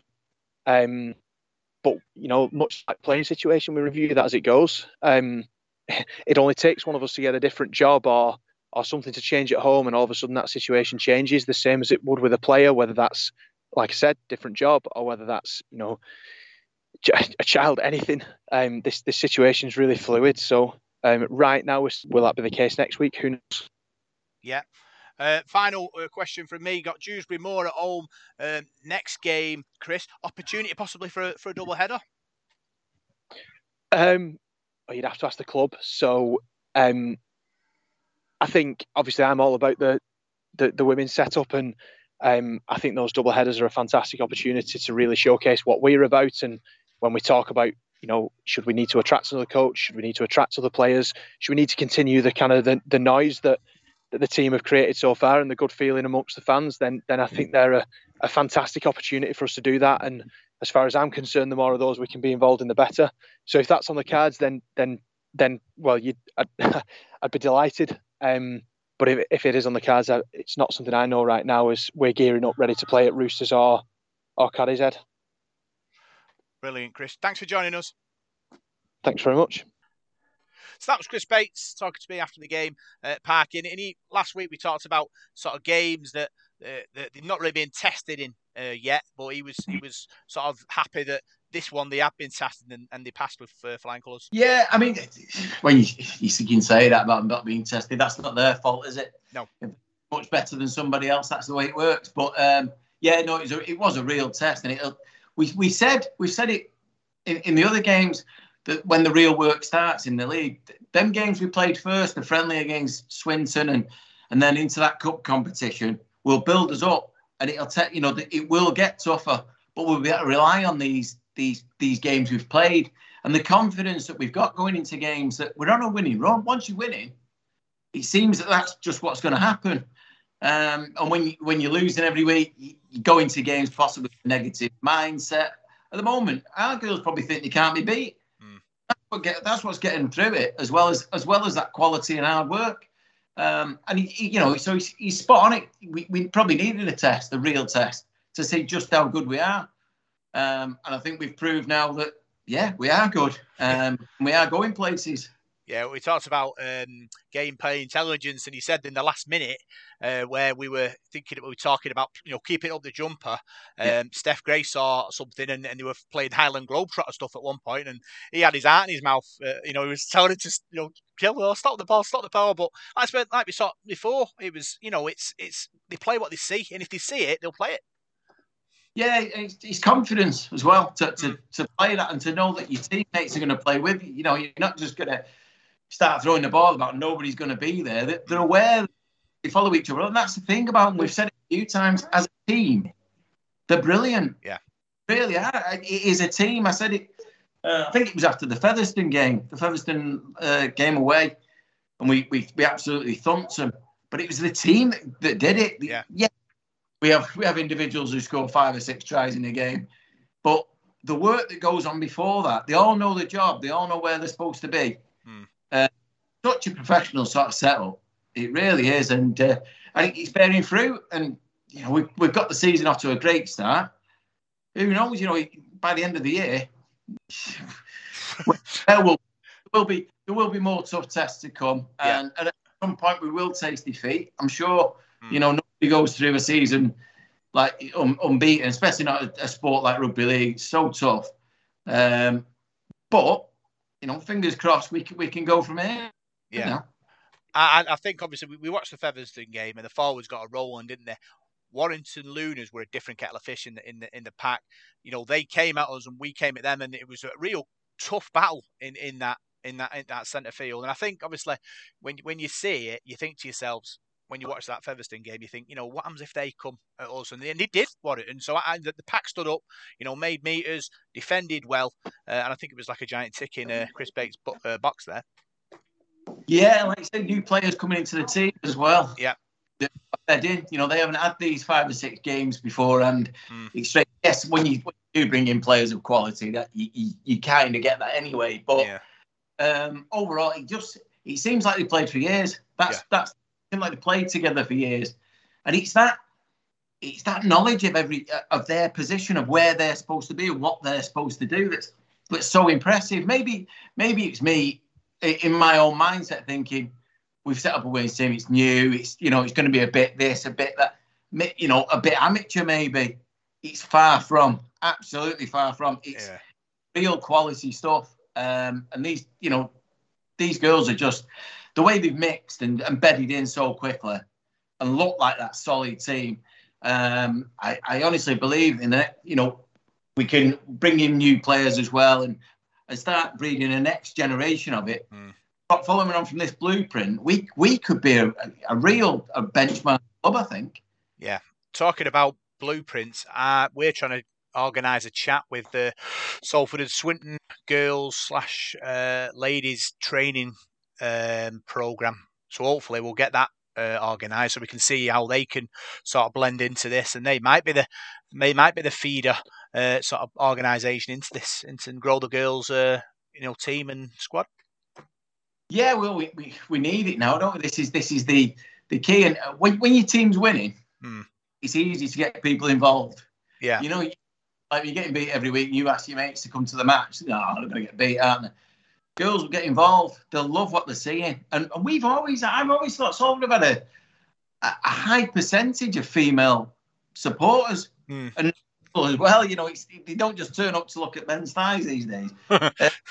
Thighs turned up to look at men's thighs. About the game, and we've got all the way through my Salford supporting life. I've known Salford's known for having strong female presence. Say that, and the girls that go to the rugby, they all know everything, know the ins and outs of rugby league. It's not, and I think now we can start thinking of succession planning already. Yeah. A lot of girls that I grew up with now are at an age of having kids or girls who were in primary school or even going to high school. They're the ones now. Let's get them gripped and get them playing, not just watching. Let's get them playing. And the Salford and Swinton girls thing is a really good starting point for them. And like you say, could be our little squad builder, if you like, for first team. Yeah. So that's a look back at both games. And next we'll look at all the big news come out of the club this week.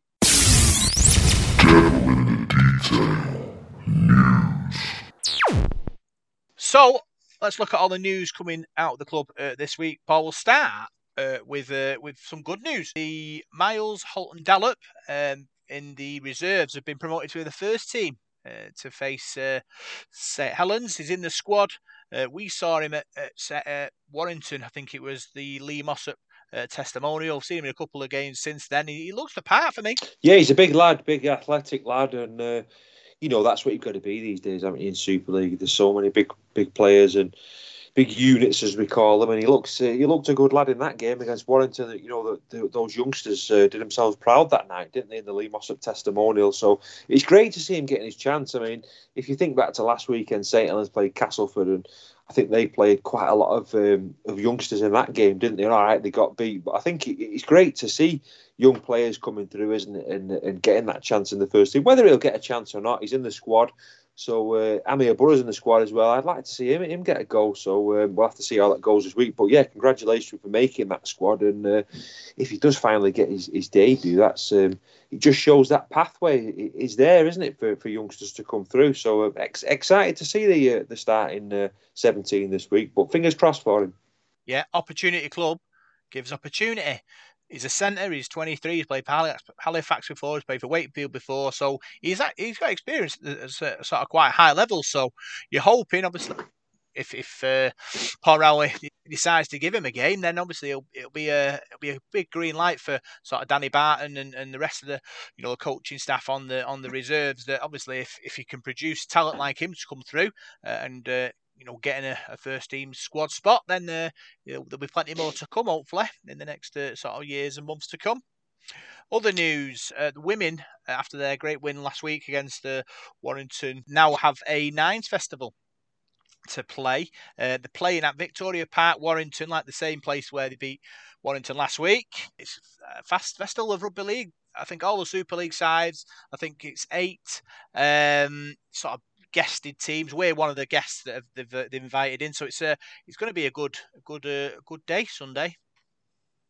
Yeah, it certainly is, and it's another chance for the ladies to sort of test themselves against Super League opposition. And you know what, they could go there and steal the show, couldn't they? Because there's some big sides, isn't there, in the Super League? You got Saints and Leeds and Castleford, these sides that are challenging. I know you had the Challenge Cup semi-finals, didn't you? Some big scores in that, so there's a bit of a gulf, isn't there, I think, in that Super League between the top and the bottom. But, our ladies have got nothing to lose there. They've started well, they're confident, and they're winning matches, aren't they? And that can take you a long way. We've said that loads of times, haven't we, about the men's team. Once you get on a roll and you start winning becomes a habit. So they could go there, and, Nines is a different competition altogether, isn't it? It's a different sort of game.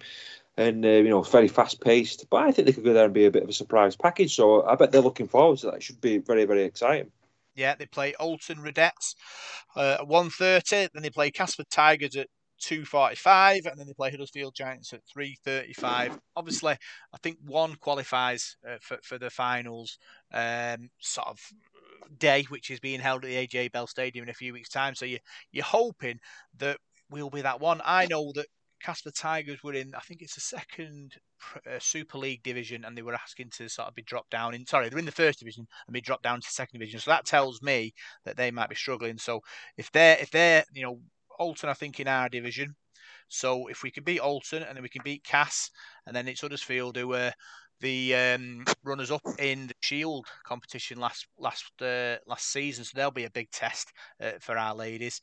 But yeah, it's going to be a great day, and hopefully, Salford will have a few fans down there to support them.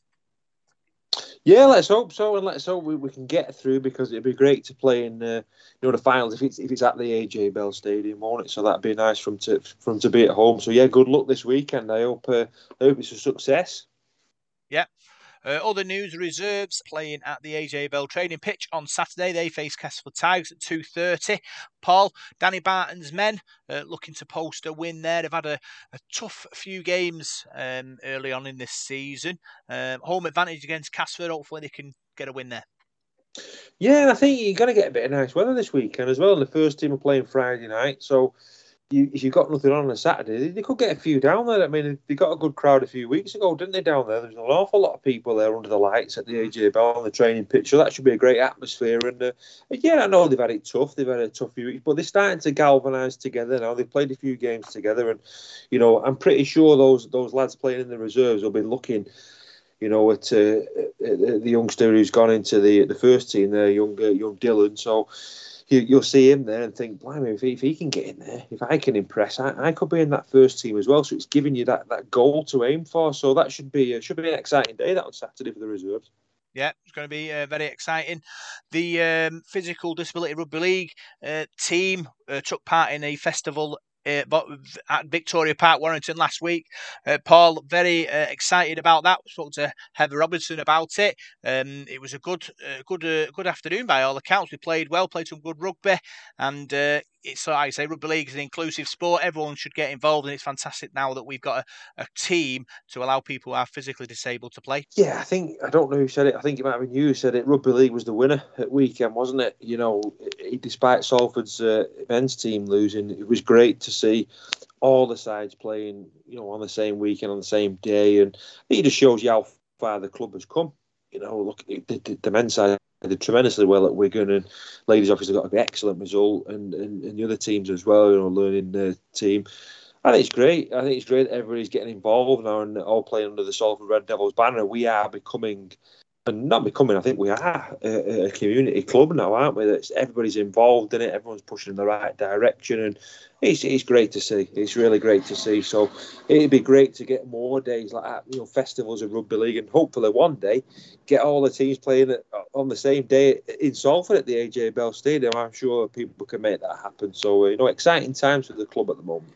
Yeah, if you want to get involved with the Physical Disability Rugby League team, they train at Eccles College on Tuesday at 7 till 8. You can contact Craig Fisher at craig.fisher@srdfoundation.co.uk, or you can ring him on 0161 631 5252 if you want to get involved in that. Obviously, it's another string to our Salford Devils bow, which is fantastic. Other news as well.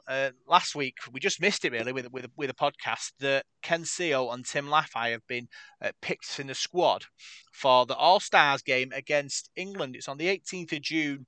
Paul, Tim Laffey is currently injured with a broken hand, so hopefully he'll be fit and raring to go for that game, because it's good that we've got a couple of players in that showpiece game, and it'll build our profile as well as theirs. Yeah, definitely. I think both the players deserve it. I mean, Ken Sio leading try scorer in the Super League, and Salford aren't top of the table, and yet Ken Sio scoring tries for fun.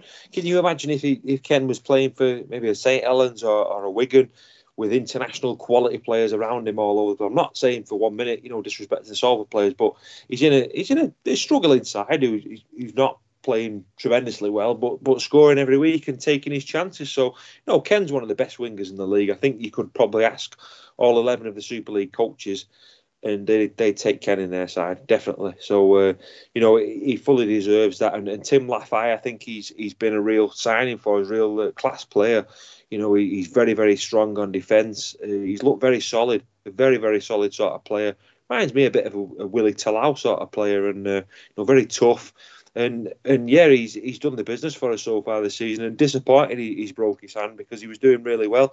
But yet again, we've been really hampered by injuries this season, haven't we? It's been really, really unlucky, the amount of injuries that we're picking up. But hopefully he'll be back to play in that game, because it's great when you get players representing Salford in these sort of games. Obviously, you're hoping that England take it kind of serious, because obviously with the World Cup coming up, they need a tough opposition to get them battle hard and ready for the World Cup.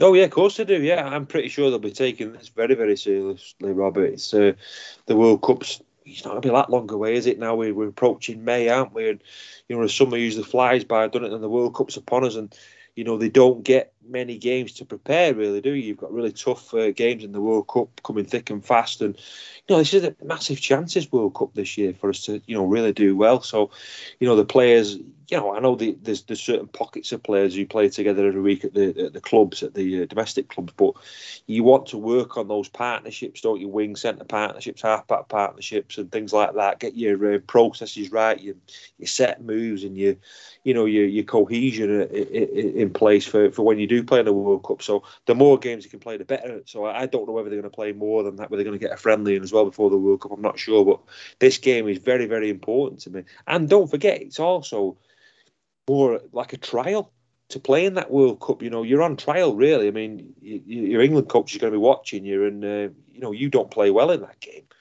it could open the door for somebody else. So pressure's on, really. Yeah. Other news: our development academy beat Huddersfield Giants 40 points to 8 this afternoon. Danny Barton's lads putting the Giants through the sword there, through the mincer. So it's always nice to beat Huddersfield, isn't it? So after they beat us earlier in the season. So yeah, all credit to Danny Barton. I think Danny's done a terrific job. He's been involved now for a good few years now with the youth development at Salford, and that pathway, as I mentioned before, to first team. I know it's not, all the building blocks aren't in place yet, but he's doing a terrific job, and let's just hope it keeps going like that, because we do need that. With the more young people we've got playing the sport in Salford, the better. So excellent result today, and as I said, always nice to beat the Giants. Yeah, if you're in year 11 now and you want to get involved in that, contact Danny.Barton at salfordcc.ac.uk, and he can sort of organise that for you. But it's great. Obviously, we've got all these pathways that sort of go into sort of the reserves and the first team. It's going to be fantastic, really, if you can obviously continue this process, and 3 and 5 years down the line, we could be producing talent. I think it's what you need, Robert. I think if you want to play in Super League and compete in Super League, is what you need, and it's going to what you need going forward in the future. Now, if we're to stay in the Super League and and be a sort of top 6 side, you need all these building blocks in place. So if you've not got them, you're always going to be a yo-yo club, aren't you? Struggling, and we don't want to be that. You've got to get the foundations right, and if it means a few years where you're consolidating and getting things together, a bit like we are now. I mean, you can take that because you've got to look at the bigger picture. It's about the future. It's not about having a flash in the pan, having one good season, throwing loads of money at it. That's not the way to do it. Teams have tried that in the past, haven't they? Coming, getting promoted and chucking loads of money, bringing loads of sort of make-weight players, and it doesn't work. You've got to do it the right way. And I think you look at the likes of St Helens and Wigan and Leeds, maybe Warrington as well, but you take those top 3, say it's Wigan and Leeds, the amount of trophies that they've won, in the last 40, 50, 60 years. But the amount of players that come through there, young players. I mean, Salford has been littered with Wigan and St Helens players over the last, in the 30-odd years I've watched Salford. The amount of players we've had from that hotbed of rugby league is outstanding. So, yeah, if you can produce your own players, you're doing something special there. And it's those other clubs, it's like a conveyor belt, isn't it? So hopefully that's what we're going to get in the future if we can keep producing and keep getting the kids to play. Yeah. Well, what's your news, Paul? I've got your news here. A massive thank you to our friend Mark Hay. He sent some. He's got some coasters for me, you and Parky. Yeah, 4 coasters. I think it's Colin Dixon, David Watkins, Stevie Nash, and who's the other one? Who's the other one? Pressure. There's another one as well. Eric Prescott, not Eric Prescott. There's 4 anyway. There's 4 in the back. I can't remember. I've had a long day at work. Yeah, Mark's kindly treated us as a nice present from him to 4 lovely coasters of Salford legends. So I shall give them to you on Friday when I see you both. Yeah. But thanks to Mark for treating us. I know Mark listens to the podcast every week religiously over in Australia. He's a massive supporter of it. He's a lovely fella as well. It was great. We met him a couple of years ago when he came over, didn't we? Had a nice bite to eat with him, and hopefully we'll see him again soon and get to meet up again because he's a smashing fella. Yeah, what a nice bloke. I remember we went out for meet him in town. I think we had something to eat. Yeah, we had a nice meal, didn't we? Yeah. Yeah, it was. We had a nice meal and a few beers, and it was the grand final season, that one. Little did we know what we had in store later on in the season. So yeah, smashing that. Thanks very much, Mark, for thinking of us. Yeah. Final bit of news. It's kind of sad news, really. One of our Salford favourites has had to retire. Chris Bryning played for us 2017, 2018. Paul. It was just kind of like, we just sort of started interviewing players, and he was like a real sort of godsend for us. He was always wanted to speak, always willing to speak to us, and was good both on and off the microphone. I think Chris Bryning is possibly the first player I ever interviewed. There was him and Dan Murray that came, because I remember we got our press passes for the 2017 season. We started doing reports and that in 16, but when we did the £1 million game, we weren't doing interviews then, was we? But yeah, that season, I remember Chris Bryning coming through the door at Salford. I'm sure it's either him or Dan Murray. I might be Chris. And I got his name wrong. I called him Chris Bryning, and they reminded me. But what a lovely fellow. He was a really nice guy. I think he qualified as like a teacher because he was doing that. He's a clever lad, but so down to earth. And then it took him time to sort of settle in at Salford. But I remember my dad saying to me when he got into the first team, we could be looking at an international hooker here. He's absolutely special. There's something about it. And then he got hampered by injuries, and it was such a shame because I think Chris would have played for England. I really do. I think he was that talented. He was super talented, but the injuries that he had with his neck and things like that, it's such a tender sort of part of your body, isn't it? You know, that neck there, and if it's not right, you've got to think about the bigger picture of you. You've got your whole life in front of you. If you injure that and end up in a wheelchair or God forbid, worse than that, there's more to life than rugby league, I think, isn't there, sometimes? So it's such a shame for him because he was such a special player. And I hope we get to see him and get him on the show and just wish him all the best for the future and whatever he decides to do. Yeah, 25 games, 5 tries. But that doesn't tell the full story for me. No, Paul, not at all. He was dynamic around the ruck, strong. And, in gameplay intelligence, he had it all for me. And like I say, it's just a shame sort of what's happened. He played for York City Knights before and afterwards. Bit of a stalwart down there. He was their youngest ever player to make his debut through the scholarship. So it shows how good a talent he was that York were willing to throw him in that early.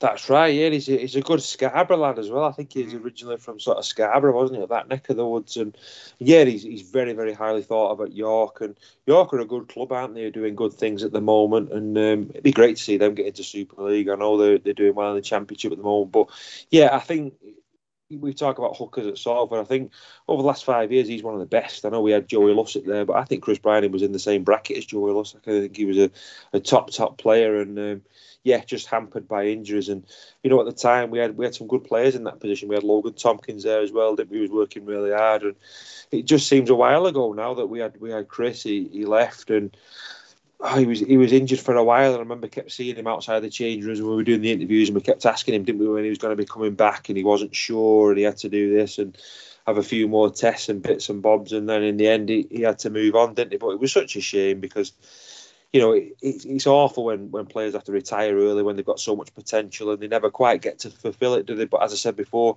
your health is the most important thing. Yeah, so good luck, Chris, in the future, and if you fancy coming on and have a chat, you know where we are. So that's all the news this week, and now we'll look at what's going on in the world of rugby league with Paul Whiteside.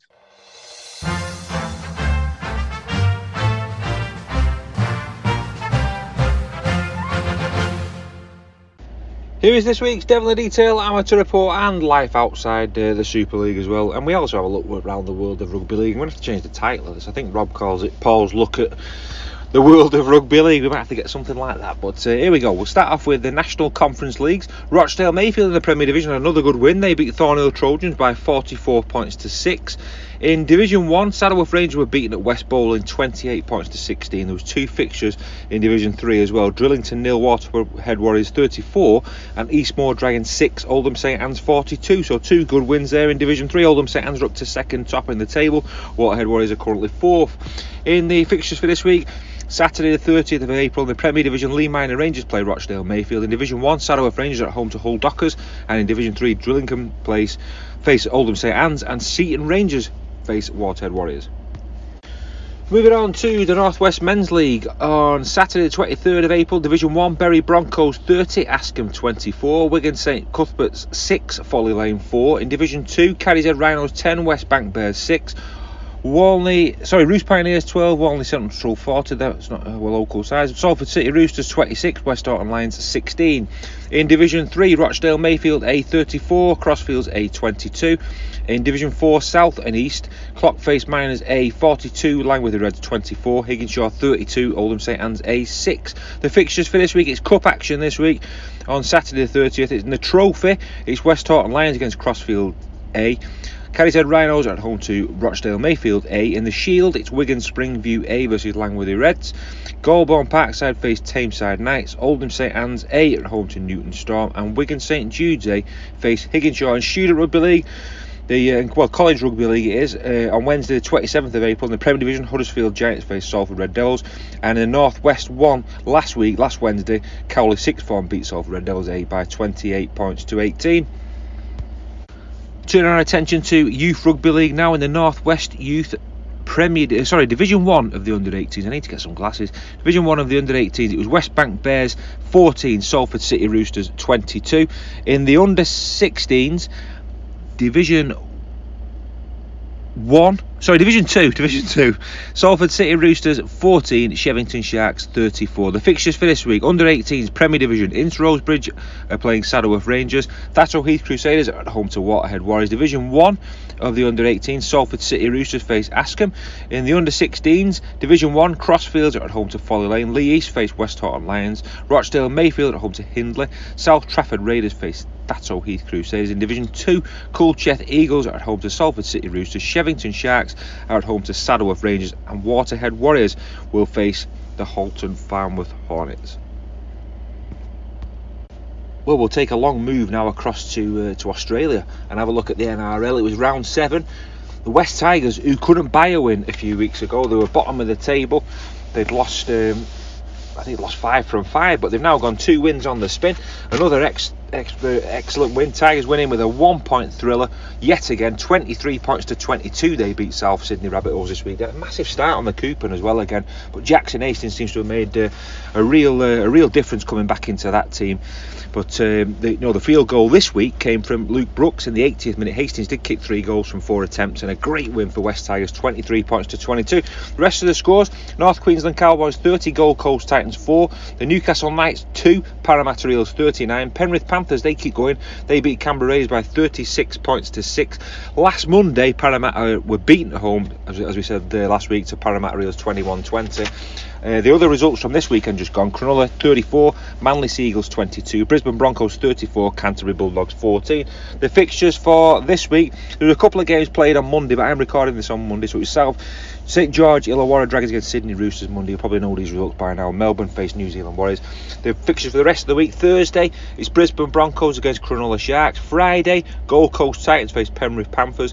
South Sydney Rabbitohs are at home to Manly Seagulls. On Saturday, there's 3 fixtures: New Zealand Warriors against Canberra Raiders, Canterbury Bulldogs against Sydney Roosters, and Parramatta Eels at home to North Queensland Cowboys. And there's 3 fixtures on Sunday, the 1st of May. Newcastle Knights are at home to Melbourne Storm. St George Illawarra Dragons are at home to West Tigers, and Melbourne Storm face New Zealand Warriors. They're playing them twice, so there's something wrong there with the fixtures. I've got Newcastle Knights against Melbourne Storm twice there, both the other way around, so I have to check that out and clarify that for you. But Newcastle do play Melbourne, but I'm not quite sure where it is. The table at the moment: Penrith Panthers are top, they played 7-1-7. Parramatta Eels are in second place with 5 wins from 7 matches, and Melbourne Storm have got 5 wins from 6 matches. Well, finally this week we'll head back over to the UK and have a look at what was going on in the Championship. It was round 9 of the Championship of the weekend just gone. Dewsbury Rams 19, Workington Town 18. Halifax Panthers 40, Barrow Raiders 18. Leigh Centurions beat London Broncos by 64 points to 0. Christian Inu scored a hat-trick there, and he kicked 9 goals from 10 attempts. Ed Chamberlain scored the other goal for Leigh Centurions, so some ex-Salford players there coming up with the points. Sheffield Eagles 34, Newcastle Thunder 20. Another good win for the Eagles. Widnes Vikings were beaten at home to Batley Bulldogs in a surprise result. They were beaten 38 points to 10 at home there, so a big win for Batley. York City Knights 30, Whitehaven 12. And there was one game played, I think it was last Sunday. Whitehaven beat Workington in Cumbria Derby by 22 points to 14. In Betfred League 1, round 5, Keighley Cougars beat Swinton Lions by 30 points to 0. That's 2 defeats on the spin for Swinton. London Scholars 22, Rochdale Hornets 56. North Wales Crusaders continue their good run. They beat Midlands Hurricanes by 22 points to 18, and Oldham beat Cornwall 48-22. The West Wales and Doncaster match was cancelled. West Wales unable to provide medical cover, so a 48-0 win was awarded to Doncaster. So the fixtures for this week: on Monday night, you probably know this already, as I say, I'm recording this on Monday, Bradford Bulls were in action against Featherstone Rovers. On Friday night, Leigh Centurions faced Sheffield in the Championship. That's 8 o'clock kick-off. On Saturday, Newcastle Thunder at home to Halifax Panthers at 3 o'clock. On Sunday, the 1st of May in the Championship, Featherstone Rovers at home to Widnes, London Broncos Dewsbury, Whitehaven Bradford, Workington Town against Batley Bulldogs. And in Betfred League 1 on Sunday, it's Cornwall against Rochdale Hornets, Doncaster against Oldham, Keighley against London Scholars, North Wales Crusaders at home to West Wales Raiders, and Midlands Hurricanes face Hunslet. There's one fixture on Monday the 2nd of May, and it's Barrow Raiders against York City Knights. That's a Premier Sports television game at 7:15. That's all I've got for you this week. It's been a marathon, that report this week. Take care, have a good week, and I'll see you at St Helens on Friday night. So that was Whiteside's World of Rugby League, and now we'll look forward to the Saints game on Friday. It's time for the Devil in the Details Big Match Review.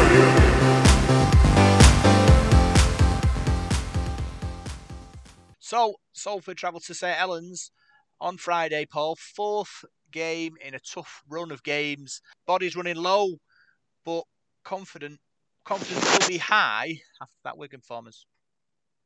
I think they'll be buoyed by that performance at Wigan. As I said before, it was the performance that made everybody stand up and take note. I mean, when you think about the sort of run that we've had now over Easter with the Catalans and Warrington game and that game against Wigan, it's been a tough run. You know, a tough few weeks against big sides with big squads. and quite a bit of money behind them as well. So for us to go toe to toe in these games, we've not been a million miles off, have we? So yes, St Helens is going to be difficult. I mean, I watched their game against Castleford last Friday. They rested an awful lot of players, and their youngsters did pretty well. They were soundly beaten, really. And I thought to myself, I'm pretty sure they won't play those kids again this week. They'll bring the players back for us, which they're going to do. I don't think they was ever going to rest them again because they want to be battle hard and ready for that semi-final the week after. So it's going to be tough for us. It's a ground we've never won at. We haven't won this fixture for 42 years, 38 consecutive away defeats at St Helens. It's an absolute lifetime ago since we won this game. So we've come so close the last few years. In 2017, beat by a drop goal from Matty Smith. The 2019 game, I think, was 32-30. Controversial try let on. So we've had some epic matches against St Helens, and it's going to be tough this week with the squad that we've got out. But I'm confident that the lads that are in the squad, there's some new faces in there, as we've mentioned before. And if they do get a chance, that we just want them to go out there and do the best. Remember that Matty Smith one? Was it drop goal from like the halfway line? That broke me out. That did. I was just like, couldn't believe it. I remember going into the press conference at the end of the game with you, and we were just like shell shocked, really, weren't we? Like someone just slapped me across the face with a big fish. And the same that a couple of years after when we lost 32-30, I think we was winning that game as well. Yeah. I think we were 18-0 down and we stormed back and we were leading 30-18. Mm-hmm. And both those games we had big leads and played really, really well. And you just felt so sorry for the players because they put so much in and got nothing out of it. And I said to Parky before, rugby league can be such a cruel game at times. You can put everything, run your blood to water and not come away with it. And I suppose when you look at football, you can play football, you can get a stuffy goal and the other team can be miles better than you. And yet you can go on and win the game. But rugby league, you don't really get that, do you? You can put everything in and you sometimes get found out, don't you? So it's a cruel game, rugby league, and it's been cruel at St Helens over the years. We've got form in scoring loads of points and running them close. Saints this week, we're looking at the Challenge Cup the week after. May play a week inside. We're confident after going against Wigan, giving them a run. I know we're short of bodies, but funny old sport, rugby. Yeah, it never seems to be there, but no, I get what you mean. I mean, are St Helens going to perhaps have one eye on the cup? I wouldn't think they would. They seem too professional as a club to me for that. And I tell you, he's professional as a coach. I really admire Christian Wolf as a coach. I think he's gone into St Helens, and it's a difficult thing to do, go somewhere after Justin Albrook was there. But he's sorted their defence out. They're a fantastic defensive side, aren't they? And look at how many points they've let in this season. I think they're averaging about less than 10 points a game conceding. So it's going to be difficult. It really is. But, like you said, it's a different week. We start at 0-0 and we've just got to do our best. That's all you can do. Yep. Score prediction for the game, Paul? Oof. Oh, you're asking me. With the best will of the world, I can't see us winning this one, but I'm going to back us because I always back us when you have to do. So I'm going to say St Helens 18, Salford 19. 18-19. Is there a story behind that? Brodie Croft drops a goal. Oh.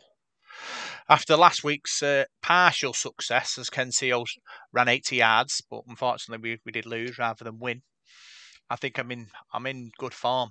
So I'm going to go Salford to win.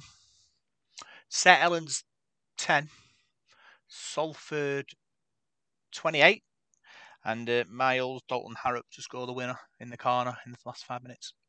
That would be special. That would be special. Something to remember.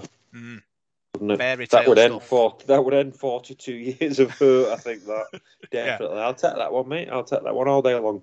Yeah. So that's the end of this podcast. Paul, been a bit different this time because I missed the first 25 minutes. Well, he was holding the baby there, so me and Parky kept things going. I think between the three of us, we've done all right. Yeah, good show. Big thanks for tuning in to this week's Devil in the Detail podcast. I'm Rob Parkinson. You can find us on Facebook, Devil in the Detail SRD. You can find us on Twitter @DITDSRD. And you can find us on SoundCloud, iTunes, Radio Contact, Spotify, and YouTube. See you soon.